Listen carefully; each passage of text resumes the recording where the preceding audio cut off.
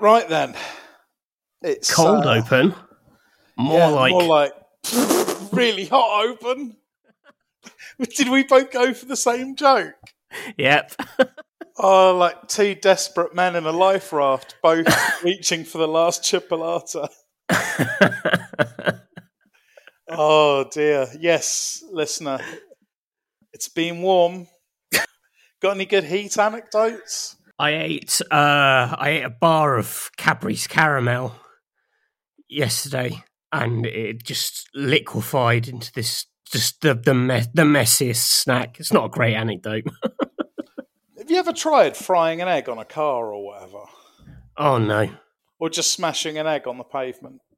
In any Because way? it's dirty. All the places you can anecdotally cook an egg are places I wouldn't want to eat from.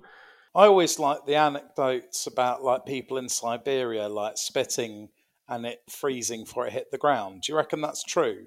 Oh no, that can't be, because that's close to like an X-Man power, isn't it? If you could just spit icicles at someone, like I'm pretty sure there's a superhero who can do that. Well, it wouldn't be an icicle really; it'd just be a sort of a mucus pebble. Well, that's still, I wouldn't want that in my eye if I was Magneto. I don't know why I went West Yorkshire and protesting like, well, it's not an icicle, really. Anyway, it's the RPS podcast. This is going to be the energy today. Yeah.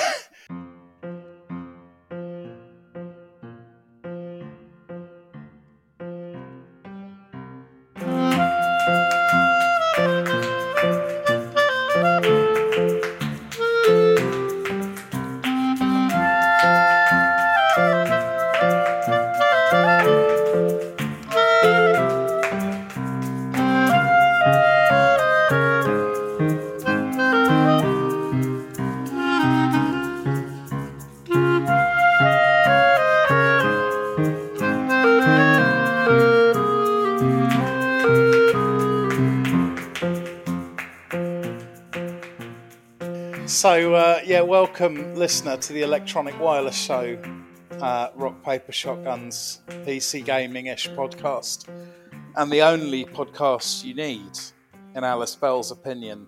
Alice is away fighting in the Crusades, leaving the two evil King Johns of the podcast to force each other to sign the Magna Carta in her absence. Yes, with me is Wolf. Wolf again. What's his surname? Wolf Carlton. Wolf Carlton, played by Matthew Castle. It's too hot to come up with a better name. This is it. Yeah, I'm Nate Crowley. That's Matthew Castle. Would both really just at the end of H.G. Wells' The Time Machine, where he goes to the distant future, and like the sun's knackered, and there's just this busted squid on a beach, just expiring. That's the energy. Have you seen the film Sunshine? Yeah, I love that one. That's with is that the one with Cillian Murphy? Yeah. Has it got Chris Evans in it? Yes, it's got Chris Evans in it. It's got Chris Evans in it. I think so. I think there's a lot of these sort of meat-faced men who I think I saw in loads of films before, like, the Marvel ascendancy made their identities inescapable. Yeah. And so it's always now surprising that I saw them in all these films, but just saw them as like sort of a large, benevolent meat man. Oh yeah, Chris Evans was in lots of stuff before he was Captain America and could be picky. There's this film with I think it's Kim Basinger, where she's been like kidnapped and she's got a mobile phone and she can ring like one number, or like she somehow gets through to Chris Evans' phone. He's just some random guy. I don't know what the contrivance is that means she can't ring anyone else. And she's got to kind of guide this stranger to come and save her from these kidnappers. So it's like the phone a friend option on Who Wants to Be a Millionaire, but with immensely higher stakes. Yeah, I think this was the time where everyone was making phone-based thrillers. I say everyone. There was Phone Booth. No, there must have been others. Well, 24 had a lot of like high-stakes phone calls. Maybe that's a big influence on this. What's the one where Tom Hardy's in a car going mad? But isn't that just? Oh yeah. He's Welsh. It's got a weird name like Bruce or something. Yeah. It's got a single name. It's called. Is that you, Dad, in the back of my car? No, son, I'm a ghost. This is an episode of Anthony Hopkins' Terrible Frights.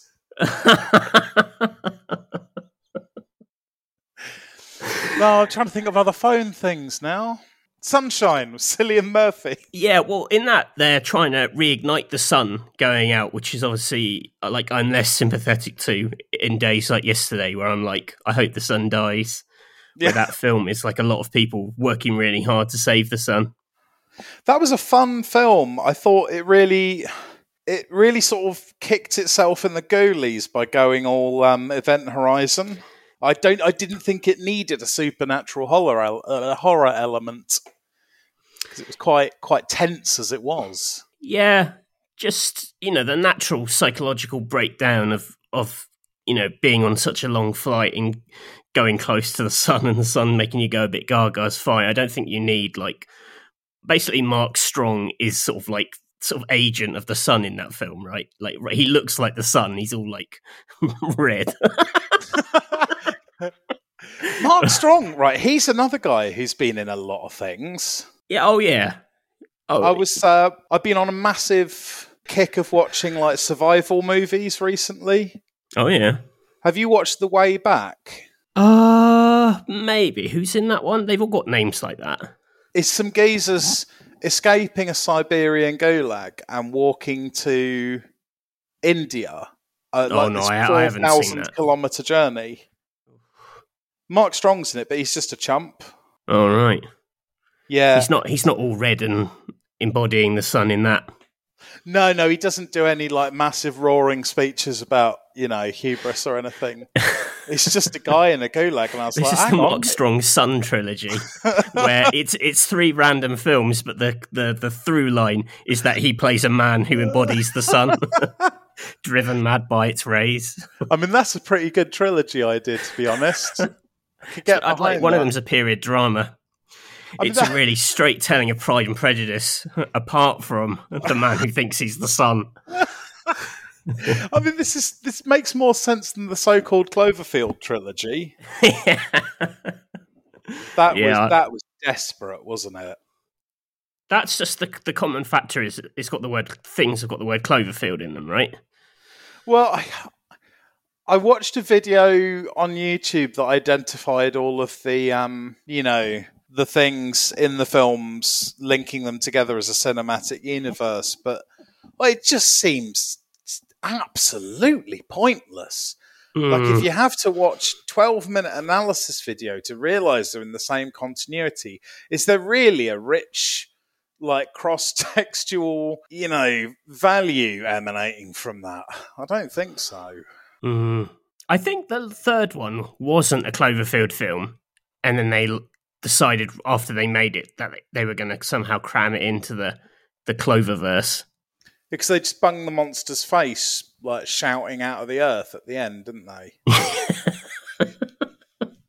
That's one of those films that's made me just increasingly pissed off with big-budget sci-fi, because it just never makes any sense at all. The plots for these things are just always diseased. And no wonder people think sci-fi is nonsense, because in almost every visible example of the genre, it is complete horseshit. When no two events make any sort of causal sense whatsoever. This is true. I tell you what is good sci-fi. Well, I've been enjoying it anyway. Is been watching the most recent Star Trek spin-off. What? It's called Strange New Worlds. Wait, is this post-Discovery? Yeah, this is a spin-off of Discovery. Oh yeah, because when Discovery did the classic Star Trek thing of having 3 absolute banger episodes and then just introducing a load of nonsense, I just lost heart with it entirely. I didn't even know this existed. Yeah, it's a spin-off of some of the people in Series 2. So you've got like Captain Pike from old Star Trek and young Spock. So it's kind of it feels more like a direct prequel to original Star Trek.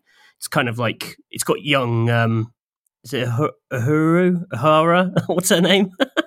Oh, yes. Yeah. Yeah. Uhuru. Yeah. I don't know now. Uhuru, I think. I think we're just getting confused with an Irish surname. Well, anyway, it's got there, and it's like, so far it's been self-contained episodes, like every week, just a mad planet or concept they have to deal with, and it's been pretty good. It's been good fun. Are they actually doing space exploration? Yeah, they're arguing with clones of themselves or whatever. Yeah, I mean, there are arcs there.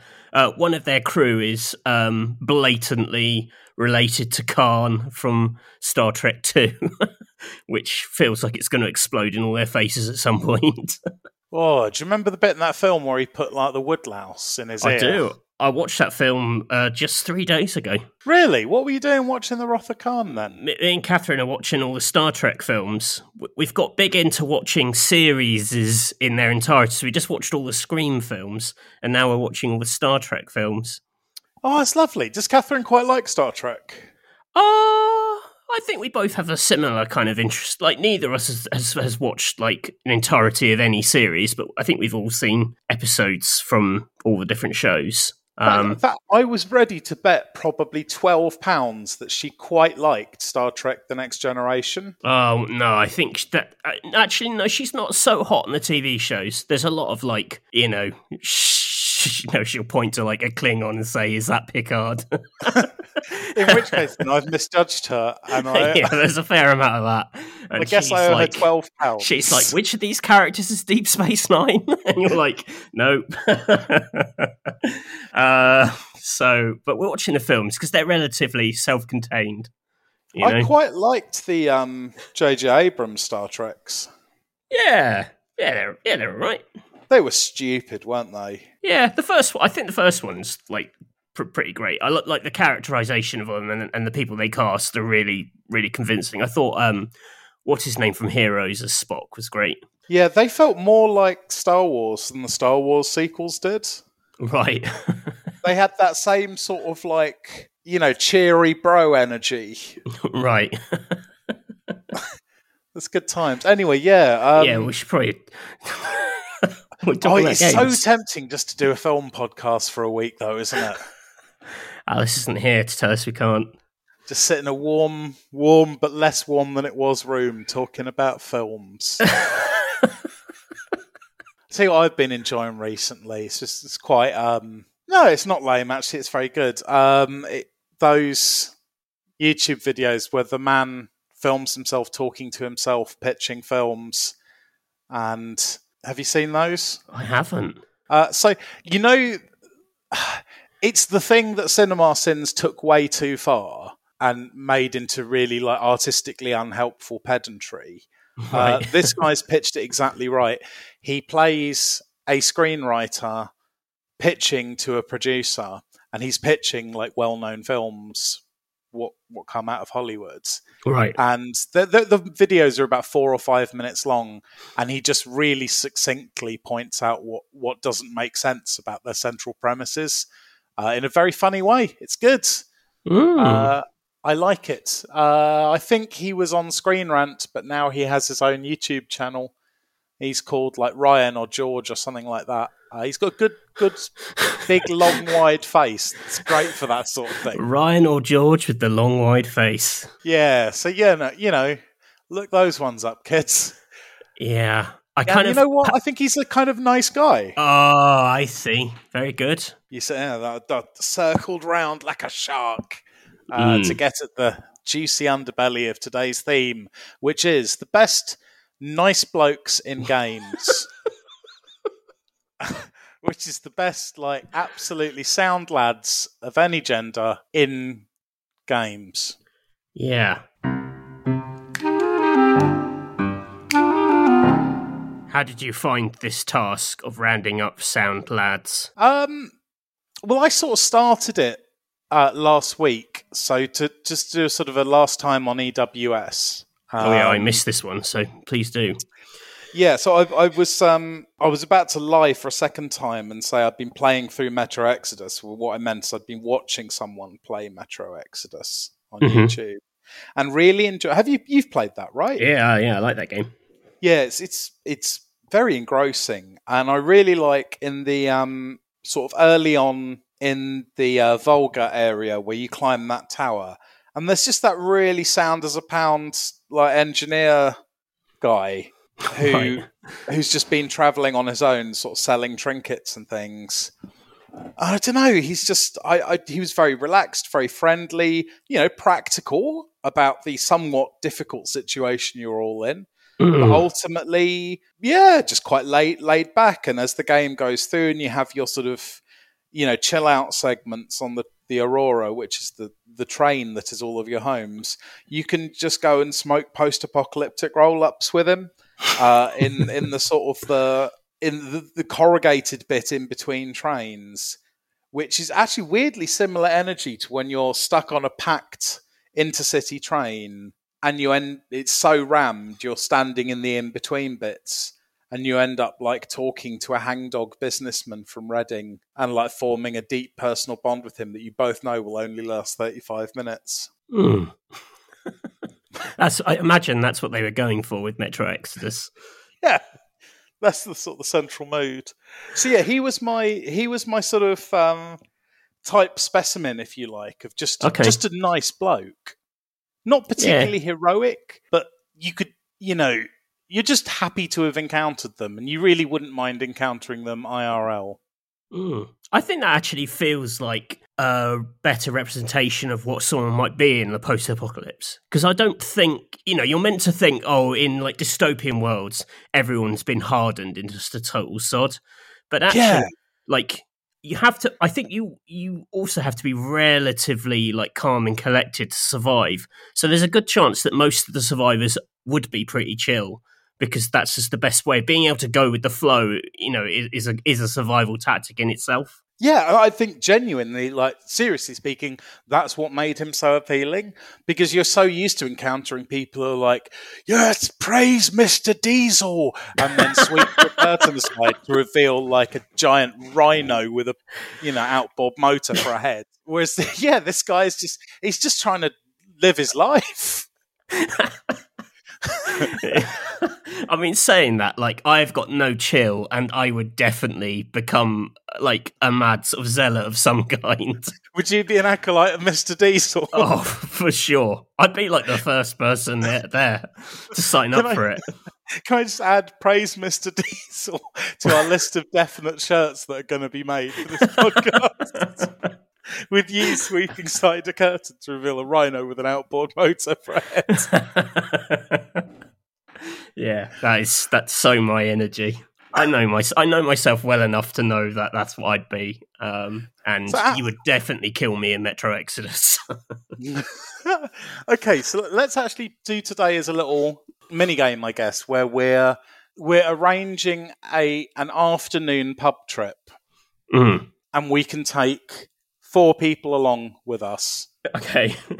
From games, as well as he's called like Shed or Clam or something. The man of Metro. So he's coming along, and then we got to choose made a big impact on us. That we can't remember his name. It might be Shed or Clam, but yeah, I mean, that's the thing. These people aren't remarkable, Nice. I think I've gone down the route of like people who are like biggish names in themselves. So people who are just, so like I think like the definitive video game nice guy is the lead character in the Yakuza series, Kiryu Kazuma, which is like a surprise because I guess this leads into the question I had was whether, if in the majority of your actions, you're like helping people and you're very compassionate and kind and open to new ideas you know, you can kind of take oddness with a sort of sense of like wry amusement. You know, are you still a nice guy if like the rest of the time you are just like violently like crushing skulls into tarmac? That's the...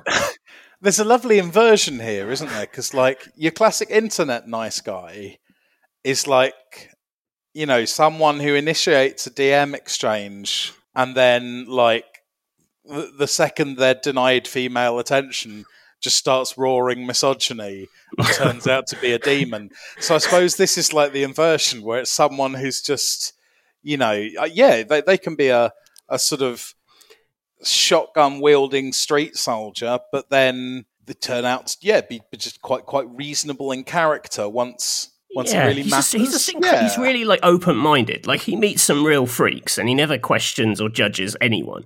You know, he never like, you know, you only ever beat on people who are like actively cruel or a rule breaker in some way.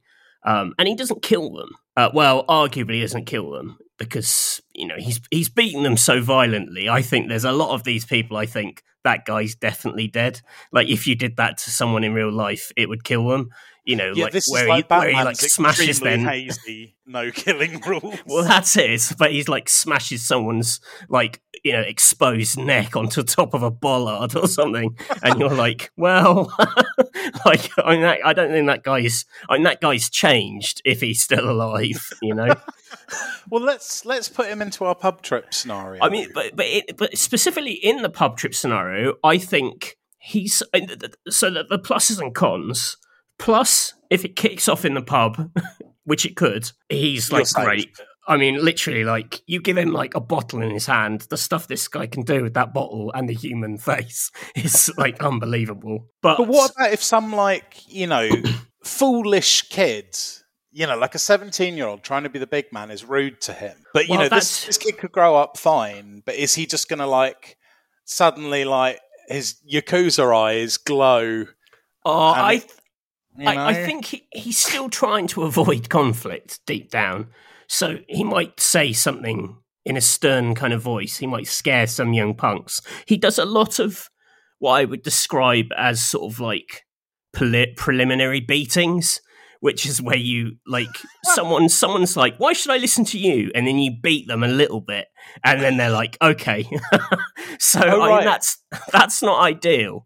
But so just some mild physical dominance, right? Yeah, that may call for one of those situations. Also, I would say he's a bit of a quiet observer. Like if we're thinking about like active pub chat, I'm not entirely sure how engaged he'd be. You know, he'd probably listen on, and if you ask him directly, he'll weigh in. But he's not like, I wouldn't say he's the life and soul of the party. Do you think he's got like fun tricks? Oh, he sings karaoke. He's quite a good set of pipes on him. He sounds like he'd be quite a laugh once he had like 3 pints in him. I think that is the key to it. Yeah. Okay, so yeah, we'll just. This is an afternoon pub session that maybe gets a little bit out of hand, but not so out of hand that bollards are altering people's characters. I think we just got to keep this one within parameters. Yeah. I mean, everyone likes going to the pub where there's someone that you're slightly nervous about in your group. Yeah, no, it does add a frisson, doesn't it? Yeah, okay, that's good. He's in. Yes. He's on the team. Okay, who am I going to propose? Oh, I had some... Yeah, okay, I'm going to say Errand from Horizon Zero Dawn. Who's... Oh, I was thinking of him. Because I remember when we played that through, we were just like, he is just an okay guy. Like, because you got the Sun King Avad, who's just like, more like Sun King, a bit of a wanker. Thinks he's all that, you know. Is probably played by Mark Strong, let's face it, because he's an embodiment of the sun. But Errand is just, you know, he's very flawed. I mean, he's you know, he's got a bit of a drinking problem, but he's realistic about it, you know, and is pretty good at fights and stuff, but is not, you know, Captain War. He just comes from a fairly martial culture, and he, you know, sort of compassionate, self-doubting, bit of a laugh. He just, you know, he seemed reasonable and like clearly wanted to be a love interest for the main character, but wasn't going to push that when it didn't seem like it was going to be a thing. So he definitely isn't an internet nice guy. Yeah, I think that's right. Didn't he also have really cool hair?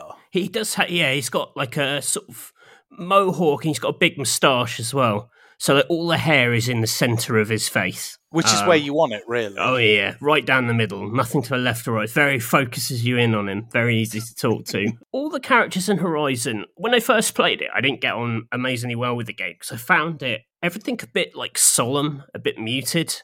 Yeah. But actually, I came to like that when you do get slightly tropier characters, like it's your brash warrior friend. They sort of like, because everything exists down a notch, they sort of automatically occupy a slightly unusual space in video game heroes. Like everyone's got a little bit of chill given the situation, which I quite like. Well, like the blacksmith lady is excellent in that as well. Because it would be very easy to have made her a sort of, slightly cringy sort of Rosie the Riveter, girl power sort of character. Whereas she's not. She's just a really interesting blacksmith who's actually kind of inappropriately flirty with with Aloy, and also makes a really, really, really good gun. Which kind of all sins are forgiven as far as I'm concerned with that. So definitely, you don't want her over Eren. No, because do you know what? I'm actually, maybe it's just the miserable hot weather eroding my brain cells, but I'm feeling this might actually be a bloke's trip. I don't know. It's just, we'll see how it goes. But so far, it is feeling, and again, this is blokes of any gender. And Alice did say blokes, but it's got blokey energy. Yeah. And, she didn't have blokey energy. I'm afraid to say it's got to be Eren for me. That's all right. What do you think old Lance Reddick would be like at the pub? Lance Reddick was in is he what's his name? Cylon? Not Cylon. Oh, Silence. Yeah. Oh, awful. Just a dreadful man. Good old pub quiz team, though. Well, yeah, he does. He knows his a lot thirst about for knowledge. the world. But I mean, also he's got some cool LED implants, hasn't he? No, because he'd withhold some vital information, or just play things to his own agenda, or he would arrange it so you stayed out in that pub just long enough that the only place left open was his awful psytrance nightclub of choice that you then had to go to. He'd just manipulate the situation. I don't. But then again, he could bust you out of there with a robot horse if you need. The thing is, the problem with that guy is that he takes you to the most exciting places. The game is definitely a lot more fun when you're with him because he takes you to all these wild things, and because he's a few steps ahead of the plot, he can kind of sort of show you. He kind of knows all the coolest spots to go with the kind of nightclub idea. Well, let's have him show up in a minivan at throwing out time. And the braver of the group can decide whether or not they're going to get in.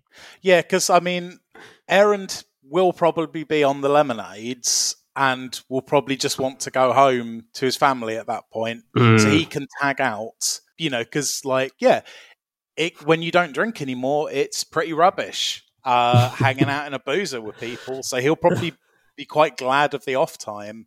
So then we'll tag in Silence and things can get weird. Silence would say, where we're going, you don't need to have booze for a good time. And then just get out a lot of designer drugs, yeah. We will take these substances instead. Okay, who else are we going to throw in this trip? It's another man. Apologies. The EWS drastic swing into sexism. I'm actually going to propose one of the companions from Baldur's Gate 3 with the proviso that we've only played the first act of the game, so if he ends up being a total knob in the second and third acts, I obviously take it back. Baldur's Gate 3, I don't know if you remember from sort of some of the kind of critical feedback of early access, is that everyone thought all the characters were really unpleasant. They're just Yes. quite hard work, and like they disapprove of everything you do, apart from a lovely wizard named Gale, who it seems to be like nice guy. Everything he approves of is the sort of the morally right act. If you help people in any mission, he approves. If you nurture and look after a little owl bear cub, he really likes that. There's an owl bear. Yeah, there's a whole owl bear story. You can get a little owl bear cub can come to your camp. Oh, I really like the sound of that. If you don't like kill it and its mum in a fight, because you like rolled a dice on a dialogue choice or something. Okay. So he's quite a nice guy. Everything he says is very like chill. To talk to him in the moment to moment, I'd say he comes across as a really nice guy. And the big but with him is that in his past he's made like a catastrophic error, and he's basically managed to turn his heart into a nuke that's going to go off at some point. I mean, you said that it's fun to have an element of unpredictability and danger. I'm not sure that's the level I want to go to. Yeah, I can't really like weigh up those two versions of the character, because the guy you meet seems very rational, and I don't know if, like, in the past he's obviously been part of this sort of hubristic act that has caused him to put this bomb in his chest by mistake, which would speak to like a horrible ego. The kind of the most kind of cliched power grab for a wizard that you can kind of imagine. But what if he was just like trying to get a Chromecast to work, but using an Apple device, and was getting increasingly frustrated downloading apps and mucking with saying, "Oh, now I've got a nuke in my heart." Brilliant. Yeah, I mean, well, that's the thing. Because some of his backstory remains a mystery. It's hard to tell if he's like just been humbled. Like, was he an asshole who was humbled by what he's done to himself? In which case, I think that's sound. I think he can come. That guy can come to the pub. Or is he? Is the bomb just tempering him, and he's actually just going to revert to whatever he was that made that decision in the first place? I'm just super intrigued. The other funny thing with him, which maybe makes hanging out the pub a bit weird, is that to like stop the bomb from exploding, you have to feed him magical artifacts. So he will like eat precious loot that you have, or Let's hope there's a lot of loot in this pub. Yeah, but he's the kind of person he'll be constantly asking us for stuff. Is he all right with, for example, crisps? Well, I don't think they'll count as special enough. He'd probably like want to eat your debit card. What about those like Brannigan's roast beef crisps in the sort of the brown paper package with the sort of burly butcher on them? I don't really know where he stands on like crisps and like the loot structure of crisps. That feels like a podcast in itself. What is the common, rare, and legendary of crisps? All crisps have got to be marvels to someone from a D&D background, right? Crisps must exist on the Sword Coast, don't they? It's just fried potato. Packaged crisps with pictures of butchers on the front. When were crisps invented? I don't know. In my head, crisps are like Victorian. I've got a huge disturbance in the force that Alice has an Ireland anecdote about this. Right. Because I know she said something interesting about a popular snack food that I think is crisps that was invented in Ireland. She knows about this. Right. We'll go ask her about this. Yeah. Okay. She'll probably have told it like 3 times and we'll just look like a couple of dopes. I think it would very much undermine the drama of his whole situation if, in the game at least, you could soothe his dangerous heart with crisps. Well, let me ask you this then. What was the moment playing Baldur's Gate 3 where you're like, I actually really like this guy?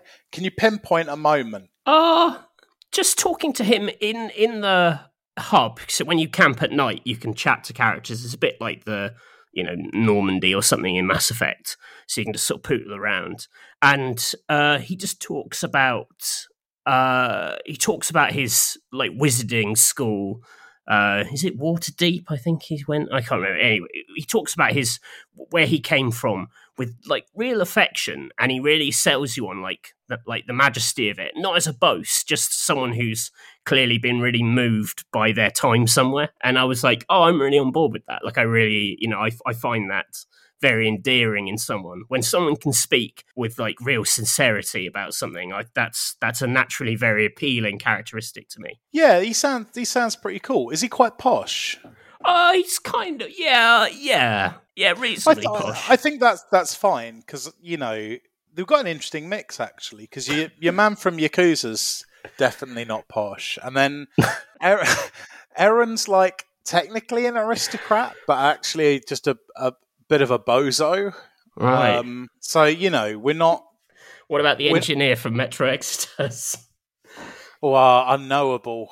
I would say they're solidly entrepreneurial middle class after the apocalypse.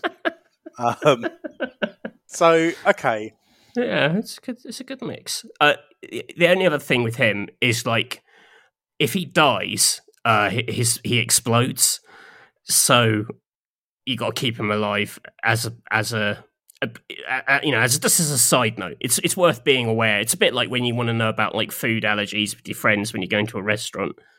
Yeah, if they die, they'll annihilate the city around. Well, you just want to know like what the worst case scenario is. You don't want one of your 5 friends on a night out to die. Well, yeah, I'm not saying no. I'm just saying it's good to be aware of this. Like you might have to bring him back to life, or it'll end badly. Like there won't be a pub. Okay, well that's I think we make Yakuza Man very aware of that, so he doesn't.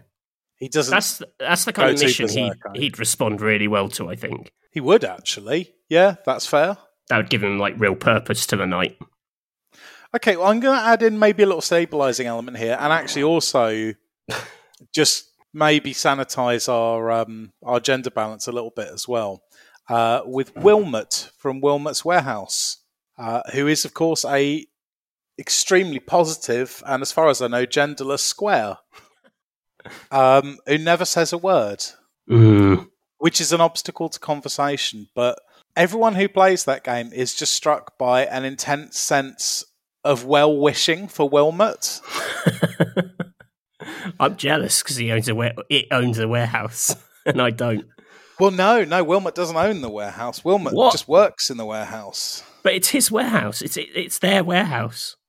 Well, no, in the same way as like, well, I was about to say, if you were talking about a llama at the zoo, you'd say it's the llama's zoo. It's the llama's cage. Yeah, exactly. The warehouse is Wilmot's cage.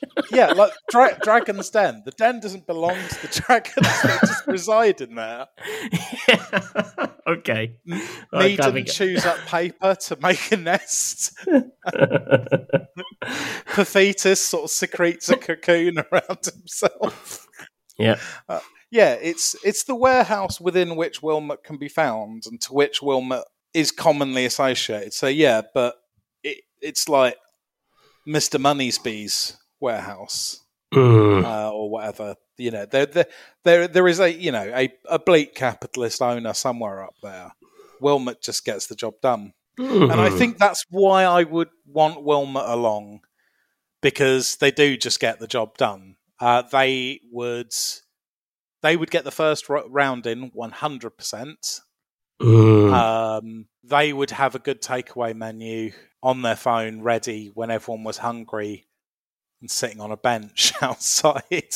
Good at remembering orders of things as well. Yeah, I mean this is problematic because we're sort of quietly slotting Wilmot into a role as sort of food and drink slave.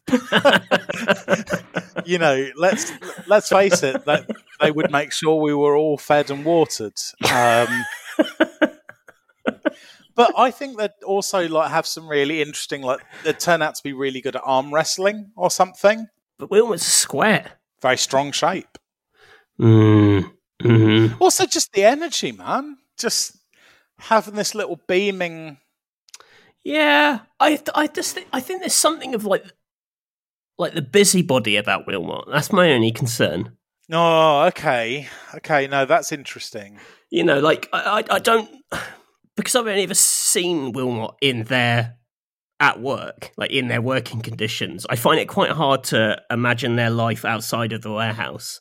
And to me, like this is a creature that's just driven by like efficiency and rules. I don't know. No, I think they bring a sense of whimsy and cheer from outside the workplace to what would otherwise be, a loveless environment of optimization. But that's interesting. Let's say Wilmot shows up at the club. There with Silence, I think. I like the idea of the van pulling up and it's driven by Silence and Wilmot's in the passenger seat, and you were like, "Where is my night going?" To heaven. Okay, so we got Gale, Monsieur Yakuza, and we've got Errand, and we've got Shed/Clam.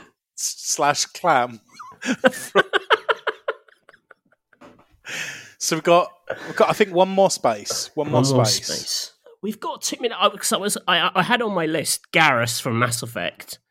See, I've been doing some research into Garrus this week. Right. Even that Alice would find this quite endearing because I've still not played Mass Effect, but I'm slowly becoming a massive Garrus fan. Right. Because I was reading about how you can see somewhere in one of the games, you can see what they've been listening to on their like helmet headset, and they've got like some music and stuff, and like some sort of battle anthem from their home world, but also I think like what seems to be the alien equivalent of one of those sort of like what do you call it? The sort of Mexican soaps. Sort of telenova things, is it? Yeah, telenovelas. Yeah. It was something like that, but it has a bit where the two people in love like go to the top of a specific place and say specific things. And it turns out if you then choose to romance Garrus, they take you to the top of a thing and try to recreate this moment from like an alien telenovela, which you would only know if you'd like snooped through what they'd been listening to and like read the backgrounds and stuff, which is a lovely bit of world building and also just makes them a real dork. Right. I think, yeah, I mean, I feel like Garrus needs to come in just to honour Alice as well. Yeah,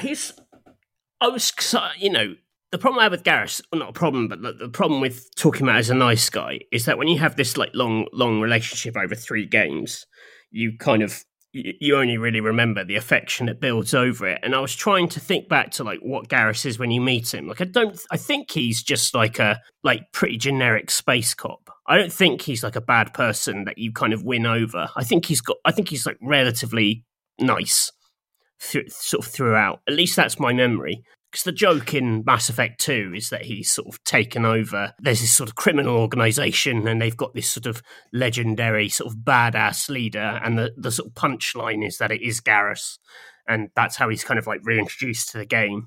And I don't think you could really do that as a kind of punchline, that it's like, oh, it's your nice friend. It's not someone scary at all. I don't think you could pull that off if he wasn't like a good guy. Yeah, I don't know. As I say, I've only got second-hand sources, but everything I've heard endears me, and not in a kind of, whoa, they're so badass, just in a kind of a, oh, yeah, that would be a kind of cool metal-skinned owl man to know. Yeah, because I think they're a bit of a generalisation, but like the nicer characters in Mass Effect can often be quite boring. Like the fun people are the slightly edgier kind of dicks on the crew or party in Dragon Age. But he actually is, just a relatively sound guy who's, I think it's the sort of the relaxing element of him. Like he's just always tinkering away on his, wherever he's down in the engine room, and hanging out with him is, it's just a good time. He's a very, I think the reason he's with you in the first place is because like his culture's very rules and regulations, and he's just a bit fed up of all the red tape. Not in a sort of a Jeremy Clarkson way, but just wants to relax a bit more, which, I mean, I guess, sounds a bit like their equivalent of a hippie, really. I think he can be a bit, if you allow him, I think he can be a bit, like, lawful good, and he can be a little bit scary on the old justice side of things. The cop within. Yeah. But I think that's only if you let him. There's a few choices that you make along the way with him. I think, he fundamentally just wants to help people, but there is a version of him which is more into, I'm here to uphold the law, and that guy's not quite as fun. But I'm also pretty sure Turians can't digest human food. Oh. Because their biochemistry is based on I think it's like right-handed isotopes of amino acids or something, whereas we're left. That makes the whole crisp situation with Gale a bit easier. Yeah, that's true. Yeah. I tell you what, we're not doing a great job of this because Aaron's just going to be drinking soda water, and Gale and Garrus are going to be off the Brannigans. I don't know. No. Garrus is cool. And who knows? You might romance him. It's always an option with Garrus. Romance is always in the air. So yeah, okay. So we got the dream team. Me, Wolf, Wolf Colton, Clam from Exodus. We got Aaron from Horizon Zero Dawn. We got Garrus from Mass Effect Trilogy. We got Gale from Baldur's Gate 3. We've got what's his name from Yakuza? Kiryu. Yeah, and then we've got Silence and Wilmot showing up for the club after. Now, listen, did you have a cavern prepped for today? I don't have a cavern. Well, I've just thought of a really cool little mini game we can end with. So let's do a sting, and then we'll do that. Should I do the cavern sting? Yeah, do that. Okay. Video game nightmare blunt rotation. What's this? Right. Okay. So I just realised we spent ages working out the perfect sort of pub trip team. Have you ever seen the Twitter meme "Nightmare Blunt Rotation"? I haven't.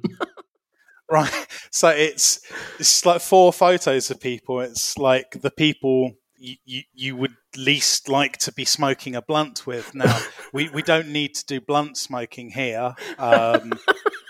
This is a family-friendly podcast, but I'm saying we have to quickfire come up with the reverse of what we spent the last 45 minutes doing, right? Or realistically, the last sort of 20 minutes after we'd finished talking about films. So this is over the other side of the pub are 5 absolute nightmares who are just going to ruin the whole thing. And we can't say, Thanos or whatever. It can't be people who'll annihilate the country we're in. Just really socially difficult people. So okay. I'm going to start us off with that guy off of Red Dead Redemption 2 who you bust out of jail and he insists on basically doing a massacre on the way out. Even though you really don't want that at all. He was just vile. I'm going to look up his name. Micah Bell. That was it. Oh, that guy's... What an asshole. Yeah, real piece of shit. They're the leader of the group. I'm going to pick... Have you played Telltale's The Walking Dead? Yes. There's a guy in it called Larry. He's like the dad of a woman in the group. And he's like the trouble. He's like, everything he wants to do is super aggressive. I think he smashes someone's head in with a brick. Oh, yes. That deeply unpleasant, yeah. And he has a big heart attack as well. You're locked in a cooler, and he has a heart attack, and he's just smashed some nice bloke's head in with, I think it's a big block of salt lick. Yeah, yeah. My memory's saying a lot of drastic escalations. Yeah, he's the guy where no matter how well you're doing in a situation, every decision he makes means you just constantly lose in The Walking Dead Season 1. Yeah, they're absolutely essential to zombie stories, I find. Oh, yeah, 100%. But at a pub, he's a guy, he explodes in a very realistic way. It's a very recognisable human anger that he has. Yeah, this is... he's trash. He's coming. That's great. I'm going to say Augustus Cole from Gears of War. Oh, he's fun, isn't he? Yeah, he's fun. But, like, his main means of fun is roaring the words Coltrane and slamming into things. Yeah. Like, you know, if we're talking about, like, a volatile, difficult group of people, you know. Also, I just sort of... I took against Augustus Cole in Gears Tactics because, like, he was, like, the reward character for pre-purchasing, I think. But he was, like, it meant he was a sort of a bit of a spare wheel, if you like, to use the Gears analogy. Because what was his category? The sort of Slam Bam Ramo guys, you know, you already had one, and so... But Cole was cooler, so you always had to be divvying up like the best armor and stuff, and he just annoyed me a bit. So he's going into pub hell. Yeah, that's fair enough. Yeah. What about Gordon Freeman? I don't think he's a nice man. I think he's incredibly boring. I get big Walter White vibes from him. All right, one of Gordon? Who would you rather go to the pub with? Gordon Freeman or the G-Man from Half-Life? Our G-Man would be sick. Do you think so? He's so weird. Yeah, he'd just like stop time and buy everyone 10 Aftershocks, and he'd be like, "What is this? 1995?" And he'd be like, "Yes, Mr. Freeman." And then time would start back again, and the bartender would have a squid face, and you know, it would just be wild. The G-Man is definitely in Silence Van. Yeah, he's in the club van. I love how we're splitting this up into like heaven, purgatory, and hell. Well, I think I would hate to hang out with Gordon Freeman. Whether he's a true nightmare, I don't know, but no, I think he's got big Walter White energy. He's a dweeb who suddenly realizes his inner self through a collapse in the order that surrounds him. And I think he's a penis. So he's in. Right, so just looking for one more villain. I mean, we haven't really looked at villains from games, but they usually... Hang on, no, there's got to be someone awful in Borderlands. I was going to say Handsome Jack, but... Claptrap. Claptrap. Oh, yeah. 100%. Trips over. That's the guy. Right. Claptrap's... We win. Claptrap's someone who's so awful. He kind of like ruins the group. You know, if he's in your group, you're like, I'm having a bad time. But he is also someone who I think like infects the whole atmosphere of the room. Well, you would just hear his dialogue. That's it. The voice. It's the voice. You'd be like, "Fuck me!" Like we'd all be leaning in, being like, "That guy over there, he's awful. We should do something about him." Wouldn't he? In a really funny way. He'd get his neck smashed on a bollard. Oh, actually, we've still got a fifth person, so I'm going to put in the Red Prince from Divinity. What's wrong with the Red Prince? That's my favourite character, but Pub Nightmare, I reckon. Yeah? 9 foot tall reptile. Yeah. Yeah, it definitely makes everyone awkward in the pub. Well, it depends on the pub, I guess. Oh, no, but he is actually amazing, isn't he? Well, that's the thing. He's all right. Like, I think he's... Club van. Oh, yeah. Total club van candidate. So our baddies, we've got Claptrap, we've got Gordon Freeman, Larry from The Walking Dead. Larry from The Walking Dead. And my original suggestion was Micah Bell from Red Dead. So we have actually got one more to even the numbers out. And this is lovely because we've ended up with, I think, 4 in the club van as well. Yeah. Are there actually any other bad people in gaming? I mean, there's so many. Yeah, but they're mostly the people who play.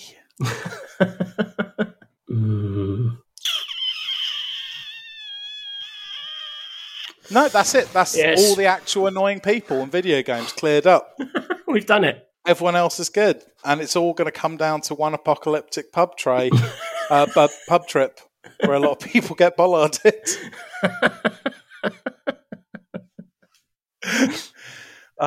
Praise Mr. Diesel.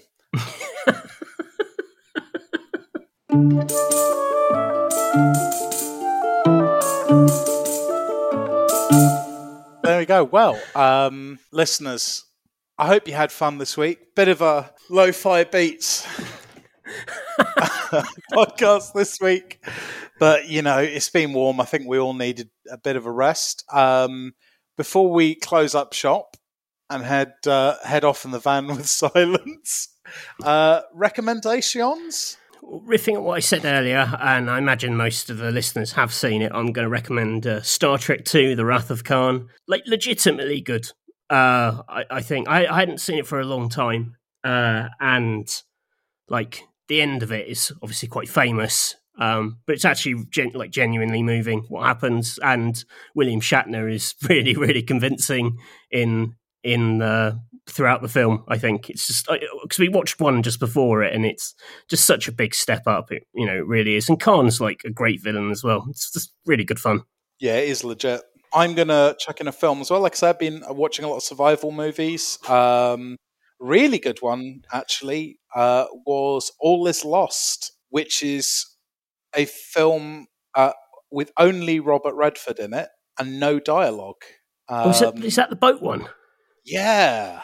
It's just a guy who lives on a boat and he wakes up one morning to find a shipping container that's adrift has smashed into his boat. And it's him just trying to deal with that situation. And that's it. That's the film. It's so... the clarity of purpose in it is absolutely immense. The screenplay was only 32 pages long, I was reading. Huh. And so much of it is just in this guy's face and mannerisms and demeanour, while often doing quite, mundane, repetitive things. It might sound as if it's a whole lot of nothing, but it's absolutely edge of your seat gripping. The sense of solitude in it is horrendous. And it's a wonderful example of, getting the viewer's mind to work overtime by leaving things unsaid. Because you have to fill in this guy's entire life story. You are never given anything. And you spend a lot of time watching him do, as I say, quite neutral activities. And so you're left thinking, who is he? Why is he on this trip? What's his deal? What's his emotional state? What's his family situation? Yeah, brilliant. All Is Lost. Very, very good film. There we go. 2 legit recommendations. Yeah, get your telly boxes fired up, friends. Treat yourself to a couple of Filmarinos. So that was the Electronic Wireless Show, episode 195. The best nice blokes in games, the best absolutely sound lads of any gender in games. Also, weirdos you would go to a nightclub with. That was a pleasure. You can find Rock Paper Shotgun at www.rockpapershotgun.com. Here it's a PC game site. Very good. Used to have me and Matthew there. Still has Alice there. Alice will be back soon. Until then, you can also find us on Twitter, Facebook, all of those. I'm really freewheeling this. I'm getting actually quite tense, so we'll leave it I think there. if you've listened this far, you know the deal. Yeah. If this is your first one, God help you. Why are you still listening? If you're committed enough to have made it to this point on your first listen to this podcast, I'm sure your detective skills will carry you the rest of the way into Valhalla. And don't forget, if you are a listener and somehow haven't done this, genuinely do join the Discord server. It's the Rock Paper Shotgun Discord, but we have a little realm within that called Pod Cavern. And it's just really nice, isn't it? Ooh. Really nice. And so are you, Matthew. Oh, and as are you. Yeah, there we go. I think that's the end. Farewell. Goodbye.